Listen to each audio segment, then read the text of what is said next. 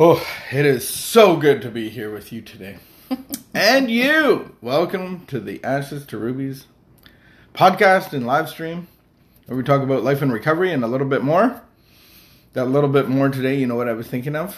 I was thinking at the beginning of COVID, right before COVID, you had signed us up for a couples activity. I know. And it was pottery, making pottery. Pottery class. Pottery classes, so we could learn to be potters. Correct? Yes. I was reflecting on that this morning, and I was like, we can do a reshot at that and do something way more cool and risky. Like? For us as an activity. Axe throwing. We could be axe throwers. We could be forgers. We could learn how to make things out of steel, not clay. That's cooler. We could make swords and axes. You've seen classes like that? No. Oh. No. Oh. I've seen a shop like that.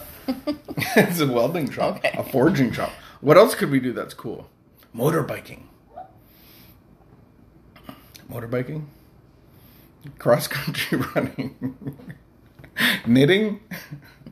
There's lots of... I was thinking about axe throwing because you bought an axe throwing kit. Not real axes, but in our Saturday open house, our granite opening, our fundraiser, there's going to be axe throwing. But they're not real axes. But I was thinking, I've never gone to real axe throwing. We should go one day. Yeah. Sure. I'm open to that. Any other... I just think that's very different than couples activities? Taking a 6-week pottery class. What? Axe throwing? Going axe throwing. Going axe throwing. Is very different than taking a 6-week it's not a sport that you together. could take up. It's just an activity once. Yeah. Or one time. Okay. Yeah, one day it could be Olympic sport. You never know. Any other couples activities that you would recommend? Cooking class. Oh, yeah. Cooking class. We've done that. We should take a cleaning class together. How to clean the house. Or we could just clean the house together. Is that a couple's activity? Sure. House cleaning? Sure. We could do it weekly. I think people just do it because they live in a house. I know. I know. Now that I've ruffled your feathers, My feathers? I don't know. I like to. No, but how are my feathers ruffled? Because I was saying that we need to do more activities and that we're not doing enough. And is that what you were saying? No, I wasn't saying that. But sometimes people can hear things. See, now I'm... Are you projecting? No, I want to do a couple's activity. What is projecting? We do it. We do a couple's activity though. We do scootering. Yeah. Yeah. Is that all we can do? Yes. Okay. Maybe we can do pottery class again. Mm-hmm. That was fun. August the 25th. Here we are. Here we are. Have I accomplished anything good while my emotions were churning with hysteria? Am I aware that reacting on impulse, saying the first thing that pops into my head, defeats my own purposes? I couldn't lose. I couldn't loss. I couldn't lose. I thought it had 2 O's. I couldn't lose. By stopping to think. Easy does it. Wouldn't any crisis shrink to a manageable size if I could wait a little while to figure out what is best to do? Unless I'm sure I'm pouring oil on troubled waters and not on a raging fire. It might be best to do and say nothing until things calm down. Easy does it.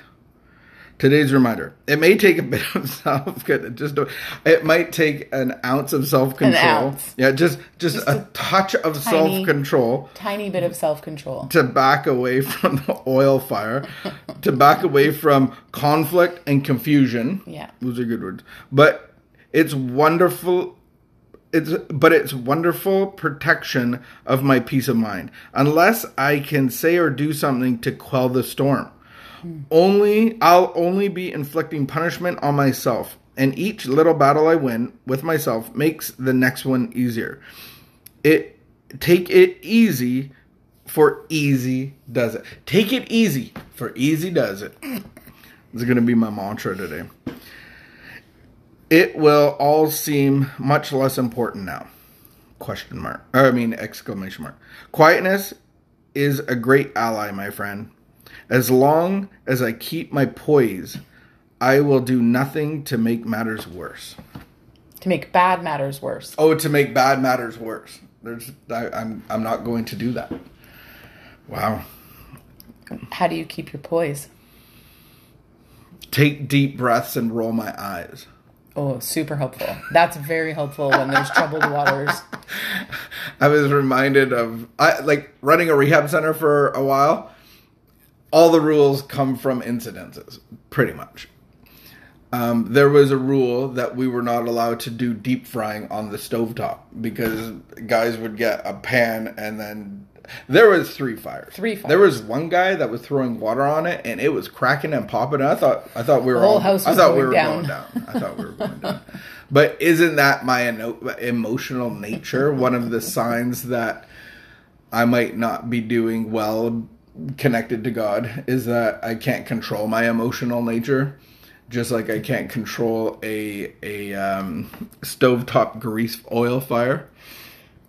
Sometimes when you make an exclamation about a ridiculous rule, I want to say, when I ran a rehab, you want to say all the rules came from somewhere. You can say that too. You can say that later today. Because sometimes you are naturally the kind of person that questions a rule of like, well, that's stupid.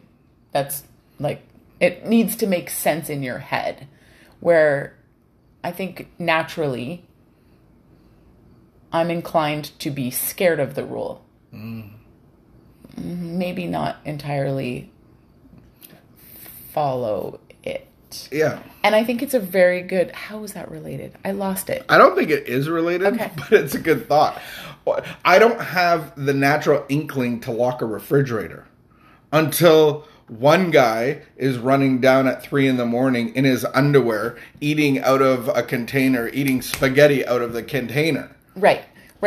So, how do I keep my... if you're naturally the kind of person that's going to like question everything and like the go-getter, how do you keep your poise in a storm, right? If like your natural inclination is to figure everything out and try to fix it. And then vice versa, like if I'm a passive person, which I'm not necessarily saying that I am, I'm just saying there's different kinds of people. If I'm like a passive person who typically just lets storms rage and doesn't really do anything about it, right? I just feel like this... Because passivity could be actually worse. Yeah, so this is saying like, quietness is a great ally, but I don't know that it always is. It doesn't have to be. But the key is to not make bad matters worse. Right. And that I can't necessarily figure out what are the things that are going to make bad matters worse. Mm-hmm. What is the thing that could make this situation or matter, easier or better? I probably can't figure that out. I think there's like 2 scenarios. One where there's the stovetop oil fire. Mm-hmm. That you can actually make matters worse. And then there's like the normal back and forth, maybe a little bit of banter. But I can ignite something. And so how is it when I can use self-control and be loving and not point out some things that I might see or give a comment or a criticism or a condemnation or free advice, those kind of things. But all I really have to do is say this. Take it easy, John, for easy does it. Yeah, and everything's going to be perfect. Well, and I think what the key that came to me is like, no matter which kind of person I am, whether I'm like the volatile, throw oil on the fire, or passive and whatever, I need to stay out of the middle. How do I stay out of the middle when, like, when there was, like, how do I stay out of the middle, really? Like, conflict and confusion is happening, and I don't want to be like, I don't want to be making it worse. You don't want and that I can make problem it to be your worse. problem. I can make it worse by passivity, and I can make it worse by volatility. Yeah, it's true. Either, right? And so wherever you see those things, conflict and confusion together, then it's like, I don't want that problem to be my problem. So I'm just going to stay over here. And then maybe like addressing it later, or addressing like, hey, I really noticed that. But I have to ask for guidance and insight. I can't come up with that on my own. And until you get the guidance and insight, all you have to do is say, Take it easy. Take it Just easy. Take it easy. For easy does it. Easy does it. Yeah. And all you need is a little pinch of self-control.